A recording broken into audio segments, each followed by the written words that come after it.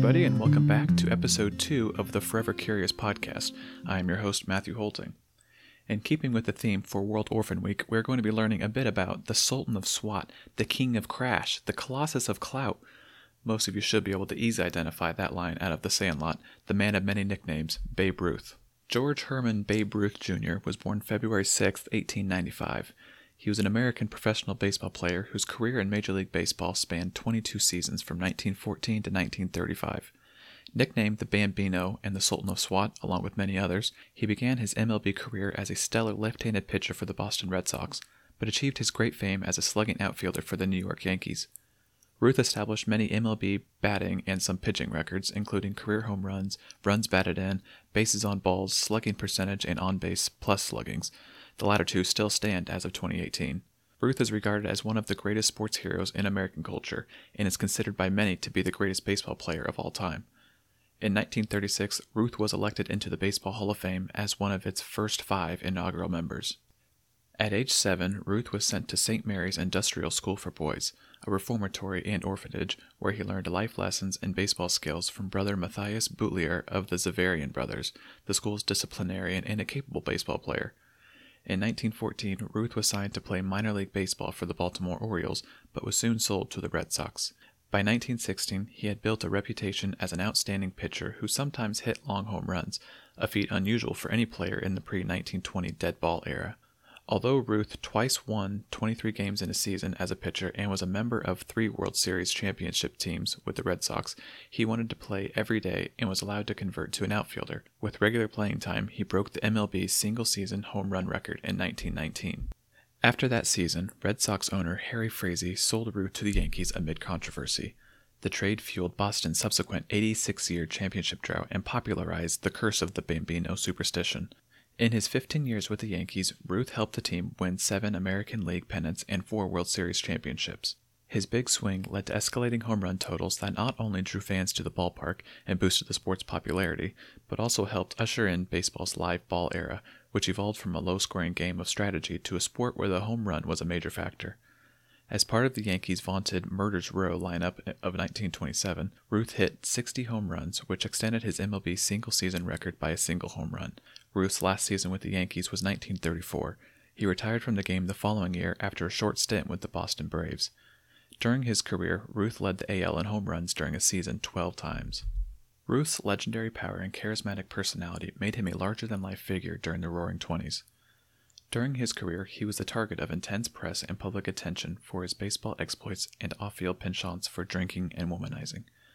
His often reckless lifestyle was tempered by his willingness to do good by visiting children at hospitals and orphanages. After his retirement as a player, he was denied the opportunity to manage a major league club, most likely due to poor behavior during parts of his playing career. In his final years, Ruth made many public appearances, especially in support of American war efforts in World War II. In 1946, he became ill with esophageal cancer and died from it 2 years later.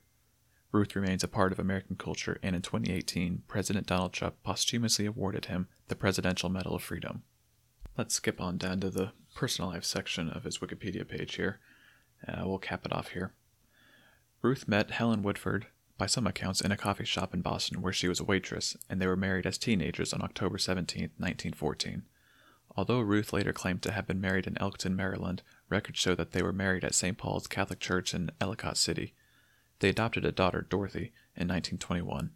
Ruth and Helen separated around 1925, reportedly due to his repeated infidelities. They appeared in public as a couple for the last time during the 1926 World Series. Helen died in January 1929 at age 31 in a house fire in Watertown, Massachusetts, in a house owned by Edward Kinder, a dentist with whom she had been living as Mrs. Kinder. In her book, My Dad, the Babe, Dorothy claimed that she was Ruth's biological child by a mistress named Juanita Jennings. On April 17, 1929, only 3 months after the death of his first wife, Ruth married actress and model Claire Merritt Hodgson and adopted her daughter Julia. It was the second and final marriage for both parties. By one account, Julia and Dorothy were, through no fault of their own, the reason for the 7-year rift in Ruth's relationship with teammate Lou Gehrig. Sometime in 1932, during a conversation that she assumed was private, Gehrig's mother remarked, "It's a shame Claire doesn't dress Dorothy as nicely as she dresses her own daughter." When the comment inevitably got back to Ruth, he angrily told Gehrig to tell his mother to mind her own business. Gehrig, in turn, took offense at what he perceived as Ruth's comment about his mother. The two men reportedly never spoke off the field until they reconciled at Yankee Stadium on Lou Gehrig Appreciation Day, July 4, 1939, which was shortly after Gehrig's retirement from baseball. Although Ruth was married throughout most of his baseball career, when team co-owner Tillinghast Cap Huston asked him to tone down his lifestyle, the player said, "I'll promise to go easier on drinking and to get to bed earlier, but not for you. $50,000 or $250,000 will I give up women. They're too much fun." Before the start of the 1922 season, Ruth had signed a 3-year contract at $52,000 per year with an option to renew for 2 additional years. His performance during the 1922 season had been disappointing, in part attributed to his drinking and late-night hours. At the end of the 1922 season, he was asked to sign a contract addendum with a morals clause. Ruth and Rupert signed it on November 11, 1922. It called for Ruth to abstain entirely from the use of intoxicating liquors and to not stay up later than 1 a.m. during the training and playing season without permission from the manager. Ruth was also enjoined from any action or misbehavior which would compromise his ability to play baseball. So that's it for the Great Bambino, the Sultan of Swing, or whatever nickname you prefer to call Babe Ruth. Thank you again for joining us for episode 2 of the Forever Curious podcast. If you have any suggestions for future topics or just want to connect, feel free to drop us an email at theforevercuriouspodcast@gmail.com or find us on Instagram at theforevercuriouspodcast.